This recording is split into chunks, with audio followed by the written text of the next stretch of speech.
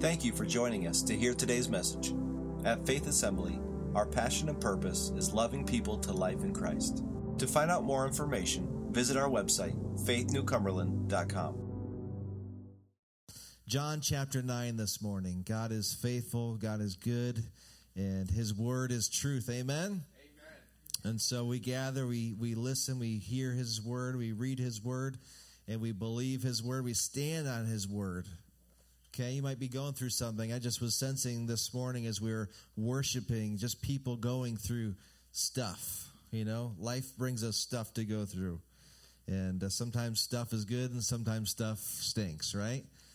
But we can stand on Him and His word, the promises of His word. And so today we're gonna look at this story. It's a very familiar story, but the point is go and wash. Just that reverberation as I was studying, preparing, go and wash. Jesus tells us, man. And there's so many situations that we come up against, and Jesus today is telling us, go and wash. We just participated with communion today as a part of going and washing in that blood of Jesus, knowing that the blood of Jesus washes us as white as snow, as clean as possible. So today, go and wash. Let's look at this story in John chapter 9 as we continue this series on Step Out in Faith. As Jesus went along, He saw a man blind from birth. Okay, that's important. Blind from birth. His disciples asked Him, Rabbi, who sinned, this man or his parents, that he was born blind? Neither this man nor his parents sinned, said Jesus, but this happened so that the work of God might be displayed in his life.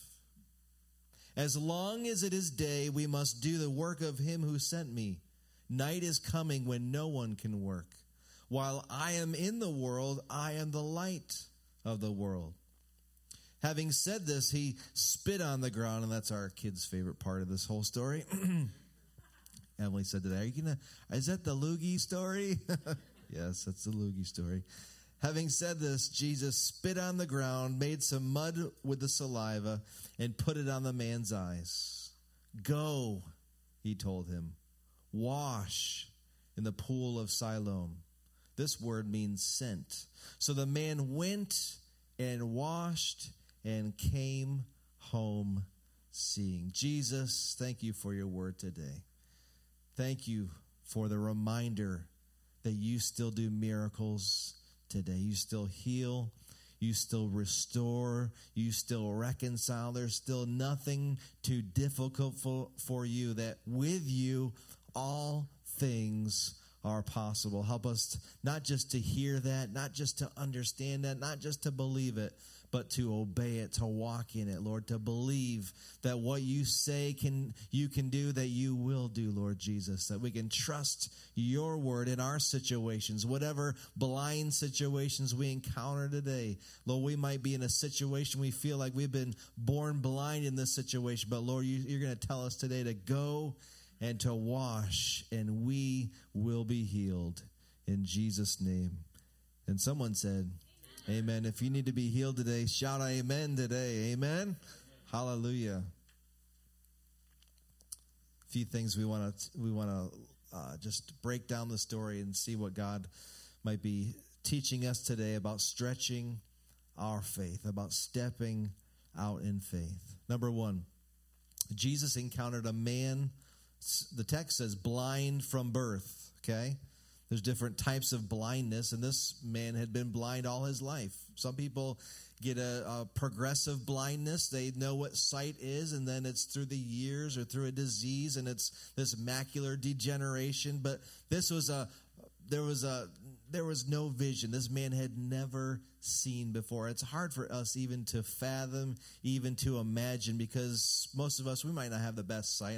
I wear pretty thick glasses, but at least I know what color is and what light and vision, and I can see people's faces. And if I take my glasses off, you're all a little blurry, but I can tell you're there, you know.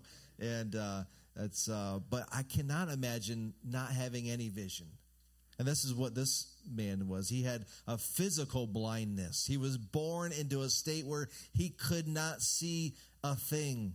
There was never a time in his life that he could see. Because of that, I believe it also speaks to us of spiritual blindness. Jesus is clear as that when we are born into this world, we are born into a state of being spiritually blind. That without Jesus, without his presence, without the Holy Spirit in our lives, we don't know how to walk with God. We don't know how to operate in the things of the Spirit. We are spiritually blind. Jesus told this story in John chapter 3. He had an encounter with a person who was very religious. He knew the law. He knew the Old Testament, the Word, but he was spiritually blind. It says here in John chapter 3, now there was a man of the Pharisees named Nicodemus, a member of the Jewish ruling council. He came to Jesus at night. All right, he came to Jesus at night, at a time when no one would see. At times, speaking of also darkness, of needing some illumination, right? Not really. There was a mystery he was trying to solve. It was nighttime. The Nicodemus came and said, and he says, Rabbi, we know that you are a teacher who has come from God. Well, I'm just going to stop there. There's a lot of people today that believe in God. They believe that he was a teacher. Jesus was a teacher. They believe that Jesus was someone special, but they don't believe in Jesus, right? They don't have a relationship with him. They're still spiritually blind. You can, oh, I'm a good person. Well, maybe I attended church, or maybe I attend church, and people can be in church and not have a relationship with Jesus. That's a scary thing. It's a reminder to me as a pastor that we always want to, our people, are you truly following the Lord? So he says, Rabbi, we know you are a teacher who has come from God, for no one could perform the signs you are doing if God were not with him. In reply, Jesus declared, I tell you the truth. No one can see the kingdom of God unless he is born again. Jesus says no one can see, no one can participate, no one can experience the kingdom of God unless he is born again. And he continues on, he begins to give some explanation, and we come upon this famous scripture that we all have heard, verse 16. For God so loved the world, Jesus said to this man, that he gave his one and only Son, that whoever believes in him shall not perish, but have eternal life. So Jesus encounters a man blind from birth. He's physically blind, and I believe he's speaking to us spiritually. There are people walking in spiritual blindness who have never seen God for who he truly is. They've heard about God. They've heard stories. They've maybe read stories or have encountered people that knew God, but they themselves have never seen and witnessed and had a vision of who God is for them. So the first question is there a physical problem that we have, that we need God's healing? Maybe we were blind. We were born with an issue, whether it's a physical issue or a sickness or a disease. Is there a physical blindness that we need healing from today? And the second question, is there a spiritual blindness in our life? Maybe we've known about God. Maybe we've gone to church. Maybe we know the songs. We know the hymns.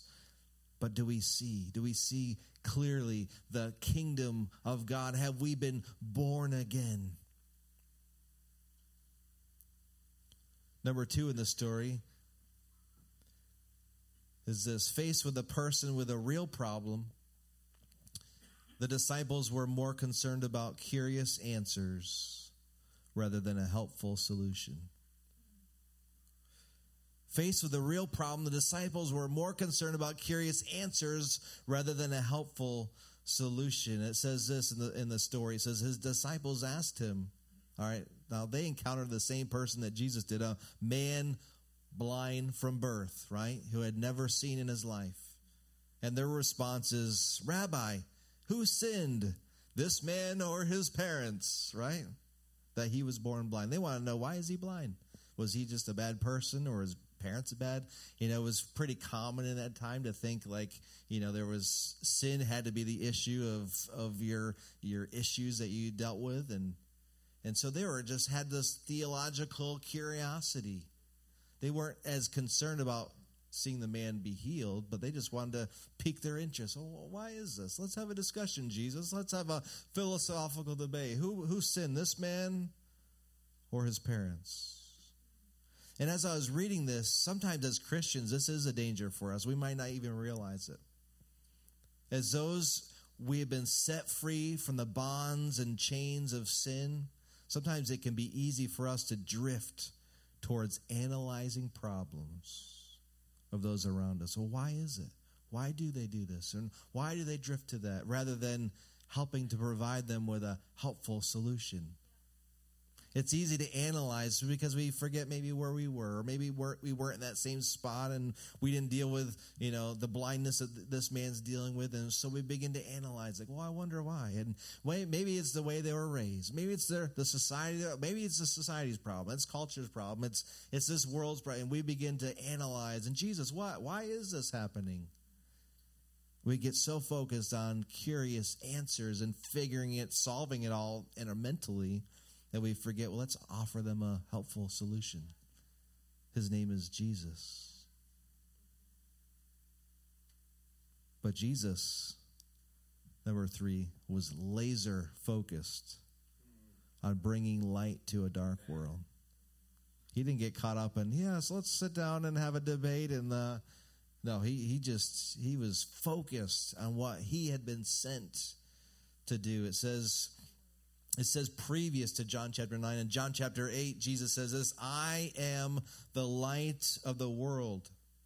Whoever follows me will never walk in darkness, but will have the light of life. And isn't it interesting, just a few verses later, he begins to encounter a man who's in darkness.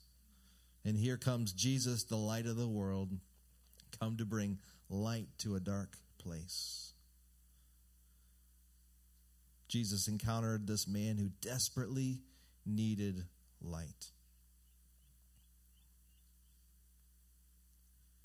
When faced with whether to focus on answering theological mysteries, Jesus chose to focus on bringing light to a man stuck in darkness.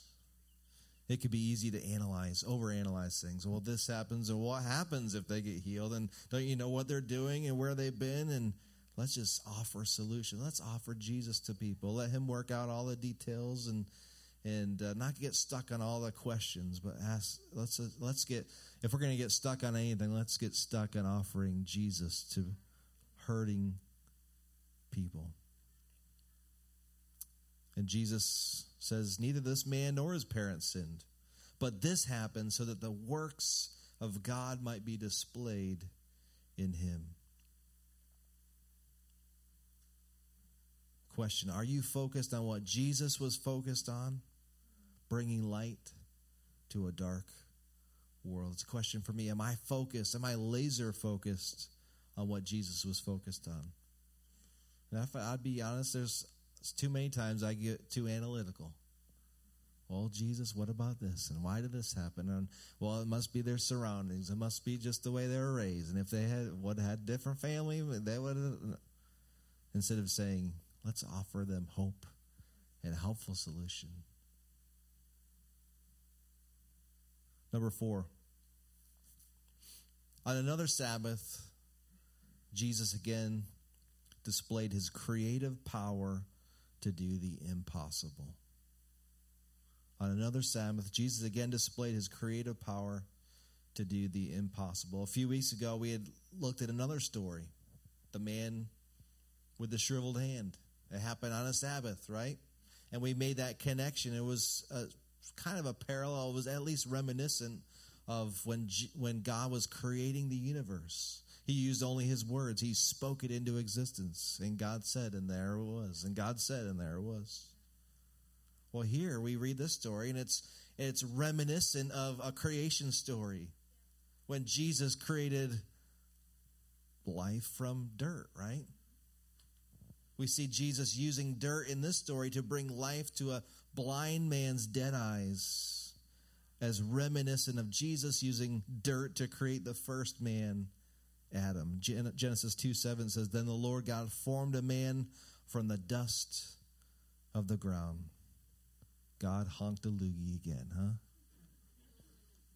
"And breathed into his nostrils the breath of life, and the man became a living being." All right, let's just pause this. This isn't in my notes. Maybe this is why guys like to spit, huh? I think there's something spiritual to that. Ladies, you always wonder, why do the guys always have to spit? Amen. Tell you.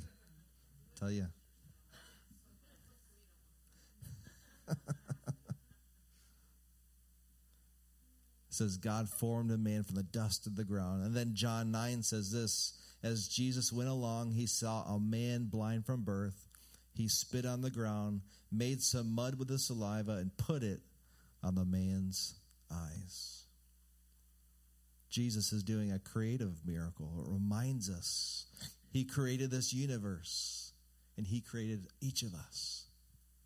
Just think of that. Jesus created each and every one of us. Sometimes it's easy to say, well, my life doesn't matter, and my life's a mistake, and I was just an accident, or I was just a whoops.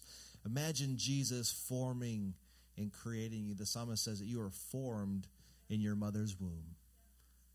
You weren't just whoops, you were just became in your mother's womb. Yes, your parents had something to do with it, but God formed you in the womb. So Jesus does the impossible. And finally, number 5 is this. In order for the man blind from birth to receive his miracle, he had to obey Jesus by stepping out in faith. In order for him to receive his miracle, he had to take a step of obedience. He had to obey what Jesus was telling him to do. It says Jesus spit on the ground. He made some mud with saliva. He put it on the man's eyes. This man's already blind. He makes him even more blind. And then he says, "Go, wash in the pool." Go, wash in the pool. So as Jesus says, go and wash. So the man went and washed. And the scripture says he came home seeing. The interesting thing is the pool of Siloam was not close to where this was happening. This was a long distance away. And so the man would have had to walk. And I'm sure he was skilled at getting around town at that, by that stage of his life. But still, it would have been some exertion, some strength. It wasn't just this instantaneous miracle. All right, you're healed. Go and wash.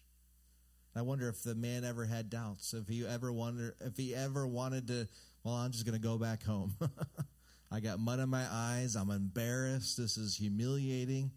Not only am I blind, I'm walking around like, I got stuff all over my face. Some other man's spit is on my face.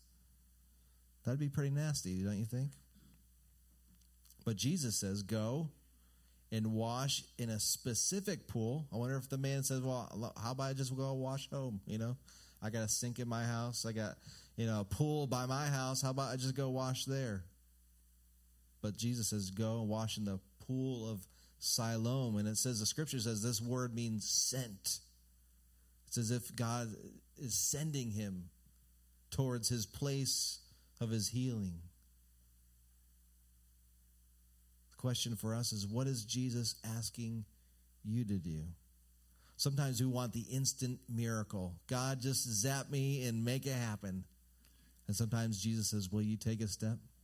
Will you go? Will you wash? Will you go and will you wash? Well, God, no, would you just heal my marriage? Just do it. Just zap my marriage and make it. Well, would you go and make things right with your spouse? Would you pray for your spouse? Well, God, would you provide the finances that I need? And we're just struggling financially. Well, would you set up a budget? Would you begin to take steps? Would you begin to spend your finances wisely? Sometimes the miracles are in the details. It's in the go and washing. Sometimes God just says, he speaks a word and it happens. But sometimes we have to put some effort into it. Go and to wash.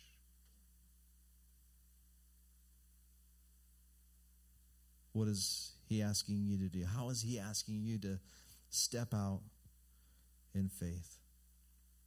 In order to receive all that Jesus has for you, you have to do what Jesus asks of you. In order to receive all that Jesus has for you, you have to do what Jesus asks of you. It's so easy to put it all on Jesus and say, Jesus, just do everything for me. He's already done it all. Can we take steps of walking in obedience with him?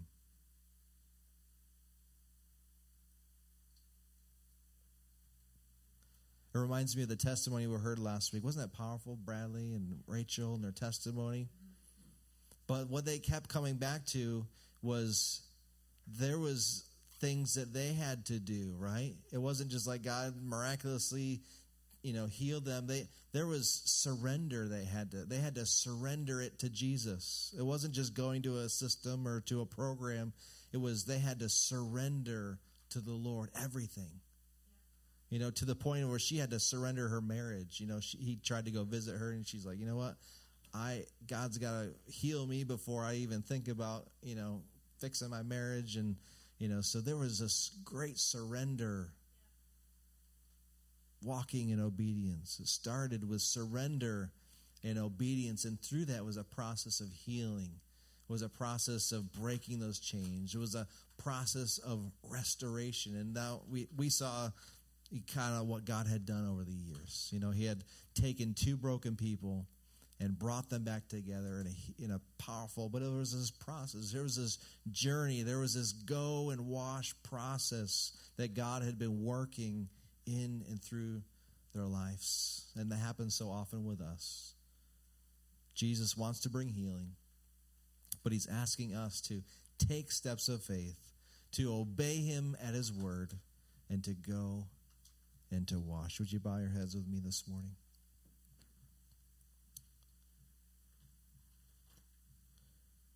What's that area of healing you need today? Maybe you raised your hand and someone prayed for you. Maybe you didn't. You just need that touch from God today. Maybe it's something physical today. It's that physical healing, physical restoration today. And you just say, Jesus, would you heal my body today? And maybe Jesus to you is saying, go and wash. Maybe there's something he is asking you to do, something specific. Go and wash. Or maybe today it's a spiritual blindness. It's a spiritual issue. Maybe you believe in God, but you don't have a relationship with Jesus. You don't see, you don't have that spiritual vision he wants you to have. You'd say, you know what, I'm not born again, as Jesus talked about in John chapter 3. And for you, it's, will you surrender to Jesus? Will you not do religious things, but will you surrender to Jesus and allow him to be the Savior and the Lord of your life?